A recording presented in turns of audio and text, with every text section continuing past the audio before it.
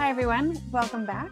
We're continuing our conversation with Brenda Webster, getting into the details of microsolutions and working with nature, starting with the Waterfront Project. We'll recap a bit from where we left off. So sit back and enjoy. So coming back to Canada, I met someone and they said, oh, you should go down and, talk to John Campbell and Chris Glazig at Waterfront Toronto. They're probably looking for someone like you. So I went and talked to them. And then I saw an opportunity, a bit like the competitions, to help write the kind of language that would attract good designers to design buildings along the waterfront.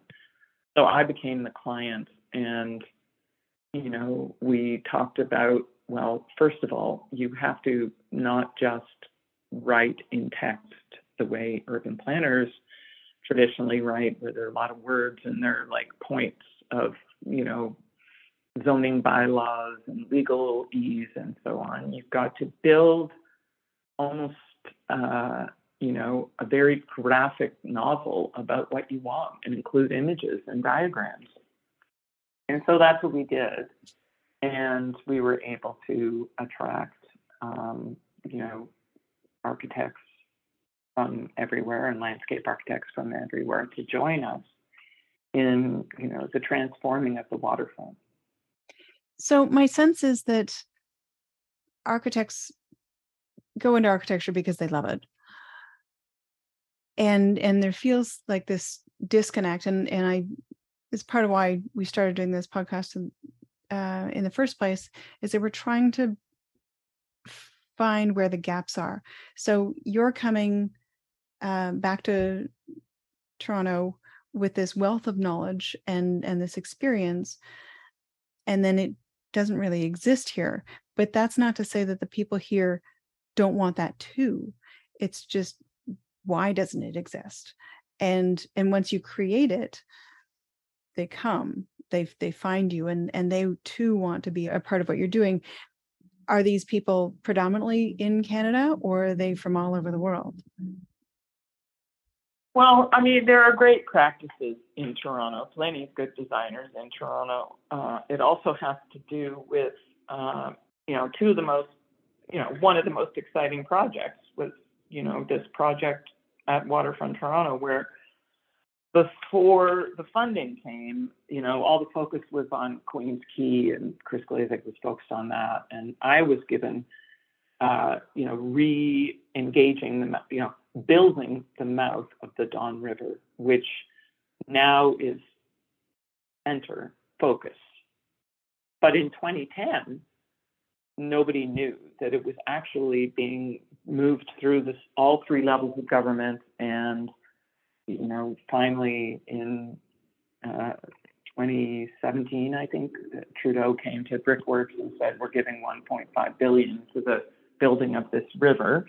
And it's now being built. If you go down to the Gardiner, you'll see it. But basically, it's the brilliance of this one landscape architect in Brooklyn, Michael Van Valkenburg, who said, let's talk about the river as the agent of urbanism. And there are landscape architects who are city builders. In other words, they lead projects. Engineers report to them, architects report to them, ecologists, economists report to them. They set the line of the land, and people design and build around it. And that's, what we need more of today in the face of climate and the need for places in the public to live together and commune together and debate together and, survive together in the face of climate change. Absolutely. So is what you've just described happening in, I'm understanding that it's happening in Europe, and Michael Van Valkenburg is from Brooklyn that came to Toronto to work on this. So is the project... Well, he won a competition. So we ran a competition, and there were local teams that also, competed for it. And he won the competition, and that was, early 2000s. Okay. And then my job was to take that vision and, bring it through the web of laws and economic, interlacings of ownership, both vertical and horizontal, the conservancy, any historical? just the layers, historical. Well, anything that has to do with trying to cut a river through the what is the Portland's environmental, layers of what the Portlands had been. It was the largest single wetland in the Great Lakes, and it was filled in by us. And this river mouth for the Don River, in a way, it doesn't bring it back, but it does allow the river a place to go. But it's cutting through plenty of contamination and layers of concrete and layers of, it was called Hogtown because that's where all the pigs were rendered. If you look at photos from the 60s, it looks like polka dots because it's where we stored all our oil. So, the Portland has a history like any other industrial port of layers of industry. And so to remove or change or adjust all that requires, a kind of acupuncture approach to carefully pulling apart bits and not letting other bits out. So what you're describing to me is a ginormous engineering feat. And how much do you have to sell your idea to people in government at all levels, municipal, provincial and federal? Like it just seems. So we've had conversations with architects and designers who come from places where design is much more on the forefront, yet they run into other challenges that sort of hinder the design process. Whereas here, I've always sensed that Canada is not quite, they don't have the confidence to put design at the forefront. They're just a little bit worried of making a mistake or worried about people getting hurt and making sure everyone's taken care of first before we design anything. And so those are our hindrances, because once we reassure everyone that it's going to be safe and everyone's going to be taken care of and everyone's going to enjoy it and life will be better, then we can start designing it. Did you encounter that with this enormous project? Well, I'm just going to go back for a second to the fabulous project that I've worked on, the competition that we won in Berlin. So we won this competition in Berlin. Berlin has, we were proposing a building that was a breathing building. So all 22 stories, you can open windows, and it's called the GSW building, and it brought Sauerbruch to fame. They now have 160 employees instead of 20. And that went through several political elected politicians, several mayors, several, everybody was very afraid of the building. It had no drop ceilings. All the breathing of the building was either in the floor or in the windows themselves. No one had ever done anything like this. It took 10 years to get it to break ground. It won the Hague Prize for most environmental building ever, long before it was even broke ground. And it's just stunningly beautiful because one of the walls where all the panels are that you open are each painted a slightly different tone from, pale pink to deep orange. And so it's a work of art when you're standing on the street that is adjusted by people in their offices. And even though it is and it uses 40% of the energy of a typical building, it had to go through many more fire code tests, many more structural tests than any other building in Berlin ever. So I don't think it's unique in Canada or North America that we are risk averse. So I would say Berlin, anywhere in the world, when you're dealing with building and engineers, there is an aversion because there's such an extreme responsibility to protect human life. So I just want to say that first. And then I'll say that same building is now under threat. If you go to change.org, sign up to keep it a breathing building, because the current owner has decided he just wants to close it all off, and he doesn't care if it uses 3 times as much energy, et cetera, et cetera. So, nothing is permanent and nothing is easy when it comes to the built environment. Now, for the river, just to get back to the river in Toronto, which was originally called Lower Donlands, and it was under threat many, many times. In fact, one colleague of mine who was at Waterfront Toronto at the time, she and I, we made a video, which is still on YouTube, called Sustainable Urban Design on Toronto's Waterfront, when it was under threat. And we collated this thing, and I did the voiceover, and she found someone with a mic. She was in our communications department. She said, we have to do this. And we used the video over and over whenever it was under threat, whether it was from various agencies or, determinations that it was economically not viable. And in fact, people said, well, there's no such thing as, flood.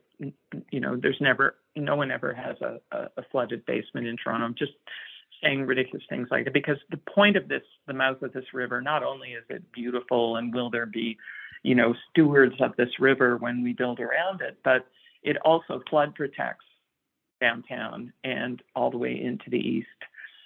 So it's actually a modern way of flood protecting. Instead of building up banks, you just let the water go where it wants to go into the inner harbor. And then you protect in that way. You give the water more room to move instead of banking up against that. Right now, the river goes at a 90-degree turn back towards downtown. So naturally, rivers don't do that, so they flood. So we made this video so every time someone, particularly during the Rob Ford era, the entire executive council voted against continuing the project, saying there was no flood and that we should use the Portlands for a casino and a Ferris wheel instead. And during that time, we brought every single councillor. So there were 40-some councillors back then, not like the 20-something we have now. And every single one of them, within 2 weeks, we showed them why we should continue with this project, because it was about to be shut down, and it would have been shut down if we had not done that, because it was 100% voted in by the executive council, and it just needed a nod 2 weeks later by the rest of council. So wow. I remember sitting in council, and I never really was involved in politics at all, but it was myself and this woman, Marissa Piatelli, who was also working at Waterfront Toronto at the time, was the former ambassador to Italy for Canada. And she was the kind of government, sort of smooth talker, and I was the one standing with the video showing what flood would happen if we didn't keep doing this, and answering any questions that, some of deep in the executive council with Doug Ford and others who were, I think really had committed and had made promises to people that the Portlands would have a casino. So it became quite frightening at time. When someone wants a casino, they want a casino. Yeah. So anyway, we got through that, and there was it was a good feeling to get it back on track for sure. Wow. I mean, to me, it makes total sense, and I've heard of that kind of project in other parts of the world, in Amsterdam and in Houston, where they just build the structure around directing the water as opposed to trying to prevent the water from going Exactly. where they want. And I mean, water goes where water wants to go, and when you've got enormous volumes of water wanting to go somewhere, you can't stop it. So that's Yeah, I think someone recently wrote a book with that title, actually, in it. I think Where It Wants to Go was the title, or something like, and the implication is water goes where it wants to go, and that's quite right. So, and I think you're bringing up a very interesting point, Jennifer, because we're at a point, well, we have been for quite a while now, where we're so skilled at predicting through the technology that we have, and the kind of mass data points that we have through phones and other mostly phones, I suppose, that we can predict all sorts of things, from where people move to where, what the temperature is and what the weather is. So we're at a point like that breathing building I was describing, where we need to work with nature, not against it. From the time, that we huddled, in a cave trying to get away from the rain and the snow so we could stay alive, to Roman times, where we started saying, okay, we're going to build en masse, and the water is going to go into a tunnel, and a bigger tunnel, and it's going to all be collected somewhere, and the lake will take care of it. But we have such populations now that we can't, micro solutions are the new way, and working with nature. I think those are the two principles in design that I care quite a bit about right now, which is micro solutions and working with nature, if I could put it in a nutshell. wow. I've talked to you a couple of times, and every single time I talk to you, I've got I ask one question, then I've got 5 more to ask you. These then expanding on the like, is the water projects, are those considered micro solutions or working with nature? I'll give you a very simple example of a really fantastic thing that the city of Toronto did quite a while ago, and it's a micro solution. And they said, disconnect your downspout from the municipal system. Now, houses, apartments, condos, before they made this rule, all the water that came from the sky went down a downspout, into a drain pipe, into the municipal pipe system, putting a lot of pressure on our municipal system so that pipes would burst and so on. Now, disconnecting, and through that disconnection, a lot of people have chosen to take that water and use it to bring water to pervious services, to green spaces, to trees, to gardens. So that disconnection did a great service to us in the city of Toronto, to connect water from the sky to our parks and gardens, as opposed to into pipes underground. So that's a micro solution. Yeah. Okay. So then the water rechanneling, that would be working with nature? So the water going from our roof to our garden, as opposed to going into our municipal system, all our pipes, just imagine when the water goes into the pipes, they burst. There's too much water going into the pipes, and it mixes with our sewage in those pipes, by the way, combined sewer overflow. So we're taking perfectly good water, we're making it dirty. Okay. So that's another, okay, that's another definite. So when the city decided to disconnect, that was a micro solution.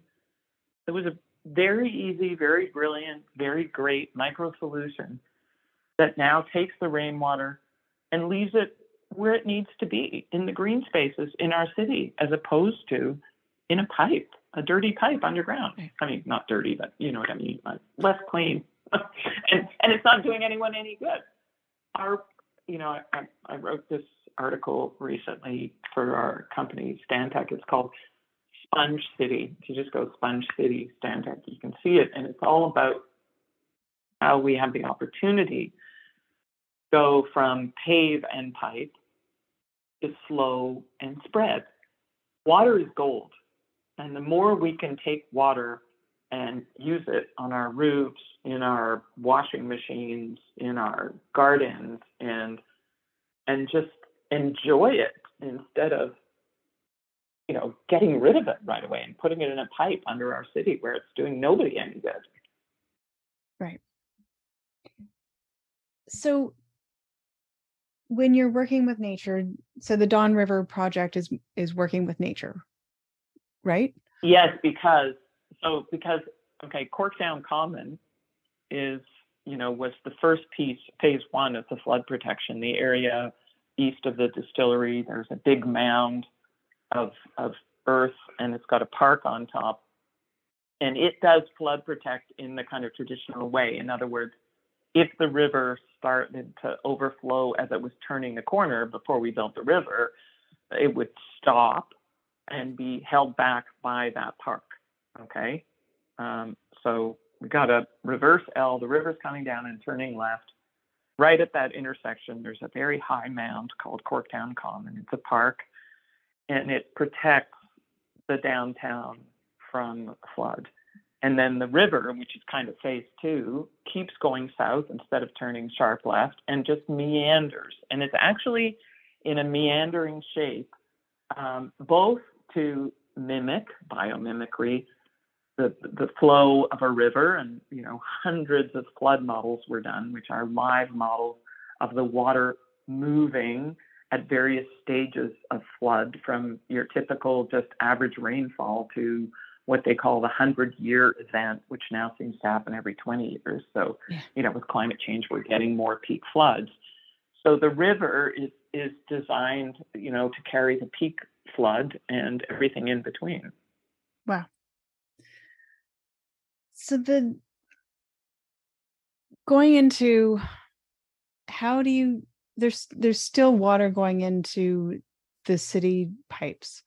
I mean, most people have disconnected their downspouts, and so they can redirect the water to use it within their own properties and in their own communities. But how is the city dealing with the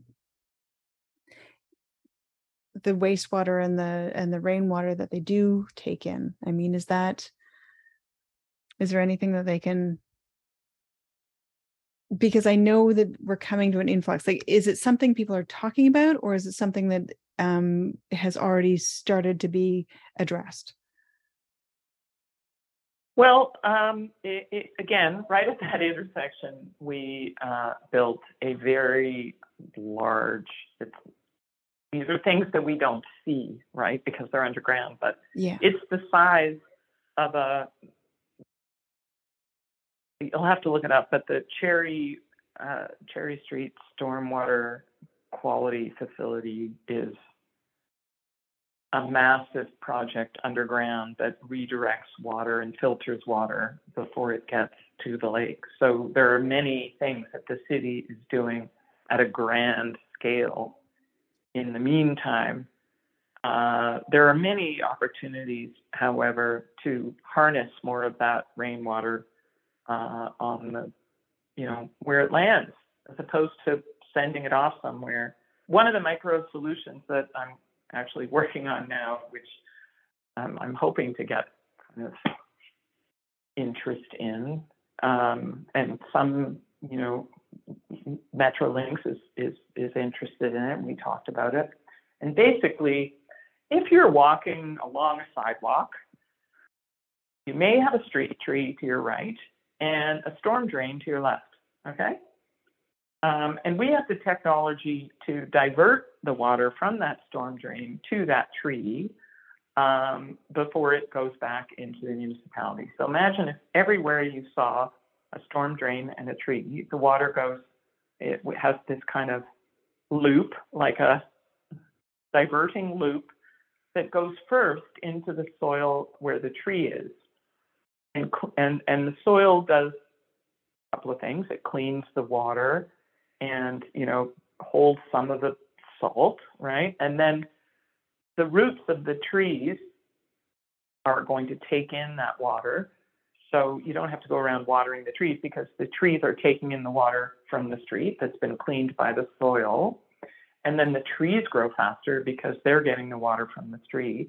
And then they shade people, and then they start to create this kind of little closed, loop nitrogen cycle and bring cooling to the public. And then what's happening is as the tree grows, it's taking more and more water, and there's less and less impact on the municipal system. So there's an example of how to both increase our tree canopy tenfold and at the same time reduce the pressure on the pipes. Wow. The water is so useful to us. There's no need to put it in drains. And yet we put it in drains because that's what we've done for decades. And that's what we feel is the way Since it should Roman be done. times. Let's not say hundreds of years. We go back to the Romans. I blame them. No, Okay. Seriously, this is not an easy thing.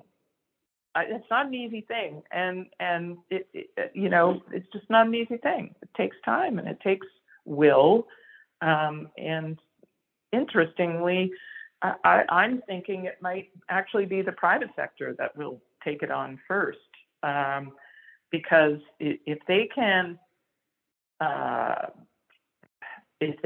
build in their stormwater recovery with trees, then the land becomes more valuable. Land that is near a tree-lined street is, as you know, like any property that is on a beautiful tree-lined street is more valuable than a property that's just next to a hard sidewalk. Yeah. So if you do that, and you're also taking up stormwater, then when you do a new development, in the suburbs or large developments, and they have to have like acreages, like 5-10 acres of land that they reserve to let the stormwater go there. So stormwater has to stay on their site. So if they redesign and build in this, diversion drain to the trees grow, their stormwater is dealt with by the trees. They can reduce the size of their stormwater pond, and they have more land to develop on. So it's financially beneficial.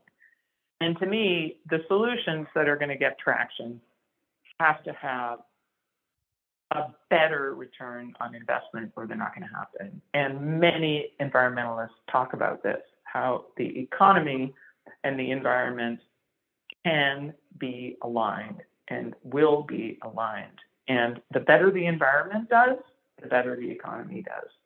And that's just a fact. The ozone got better during COVID. So did the economy. Right. It's interesting that the city's doing this massive project at Cherry Beach, and yet in my world of residential design, very few people know about it. And so there's always this, oh, why do I have to do that? Why do I have to do that? Why do I have to do that? But there are real reasons why. And if we can get the city to tell us more about what they do, people might have a better understanding of what the city does and the need for it. And then they can contribute their own little piece to that making the city a better place to live in. It's very there's a lot of noise. It's really hard, right? Like I have to say,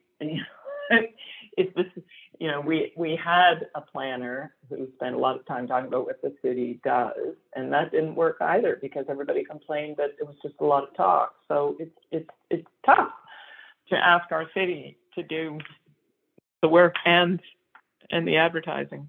And fair enough. I know what you're saying. It's important to know. I just get very excited about everything the city is doing because, they're constantly trying to look for fresh ways to solve problems. Just look at King Street. Do you know about the King Street pilot? Briefly, yes. Not in detail, but I know something's happening.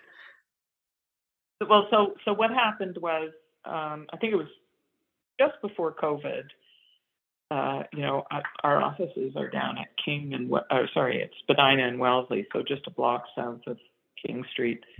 And they called it a pilot, and Friday night, all they did was change the street signs, so little pieces of metal with arrows on them, put down Jersey bars, which are little blocks of concrete that they dropped with the truck, and you were not allowed to stay on King Street for more than a block at a time. You got to the intersection and it said turn left or right. All along King Street. And they did it in a weekend. And the point was that King Street was going to be given back to the pedestrians and the streetcar users, streetcar inhabitants or whatever. And huge success. And it was done in a weekend. And all of a sudden, there was never traffic on King Street. You could cross the street in the middle of the street. It was packed with pedestrians. And someone just told me this week that they did, a study of money that came into these organizations after, to the shop fronts along, restaurants and shop fronts. And, the economy for them got better, and most of the money that was spent came for pedestrians and cyclists. So there are ways that the city is trying to, as they say in the design industry, iterate, test out ideas. Sometimes pilots are the best way, better than, all this planning we do for years and years. Hard, yeah. So to just try it out. I don't know if that answers your question, but pilots are a great way to advertise that the city indeed is trying to find new ways to solve for the city. Certainly our city did a lot of public realm work too, Yeah, I no, you're right. It's too much to ask the city to do all this work and then tell everybody about it. And you're right. It's possible. Doing these small projects, these pilots to try it out actually is probably a much better way of telling people what the city does for them. The bike lanes that they're putting all over the city have been met with a lot of frustration and a lot of discussion. Those could have taken more thought, maybe some of them. I don't know, but I think partly too, those bike lanes are now have been, fully overtaken by electric bikes, and that's an issue, right? There's so many technological and use changes. It's hard for the city to keep up, right? Right. And yeah. But you don't know what you don't know, and until you try it, it's hard to figure out what all the challenges will be. And all the benefits. Right, exactly. Mm-hmm. Yeah, and I think that the thing is they have done a lot of these temporary things, and so now, for instance, if they need to take the bike lanes off Yonge, which maybe that should be done, they can. Nothing's too permanent, right? Right. Oh my goodness, we covered an awful lot. Thank you so much. I don't know if we did we go through all your questions? I can't even remember. We did briefly. I don't think I asked them specifically, but each discussion segued into the next question anyway, just naturally. So it was wonderful. Nice. Thank you very much. Nice. Well, thank you. This was a ton of fun. Yeah. This was really, and I think when Matthew gets back from school, maybe we can have another discussion with him, because I know that the work that he's doing at school is fascinating, and I think we're all doing our own thing. If we come back together, I think we could have a really interesting conversation. That sounds great, Jennifer. Well, thanks for the opportunity. Thank you. Well, that was a fantastic conversation with Brenda Webster, a renowned urban designer. If you would like to know more about her or reach out to her, you can find her on Stratacom.com's website. Thanks again for joining us, and hope to see you next time.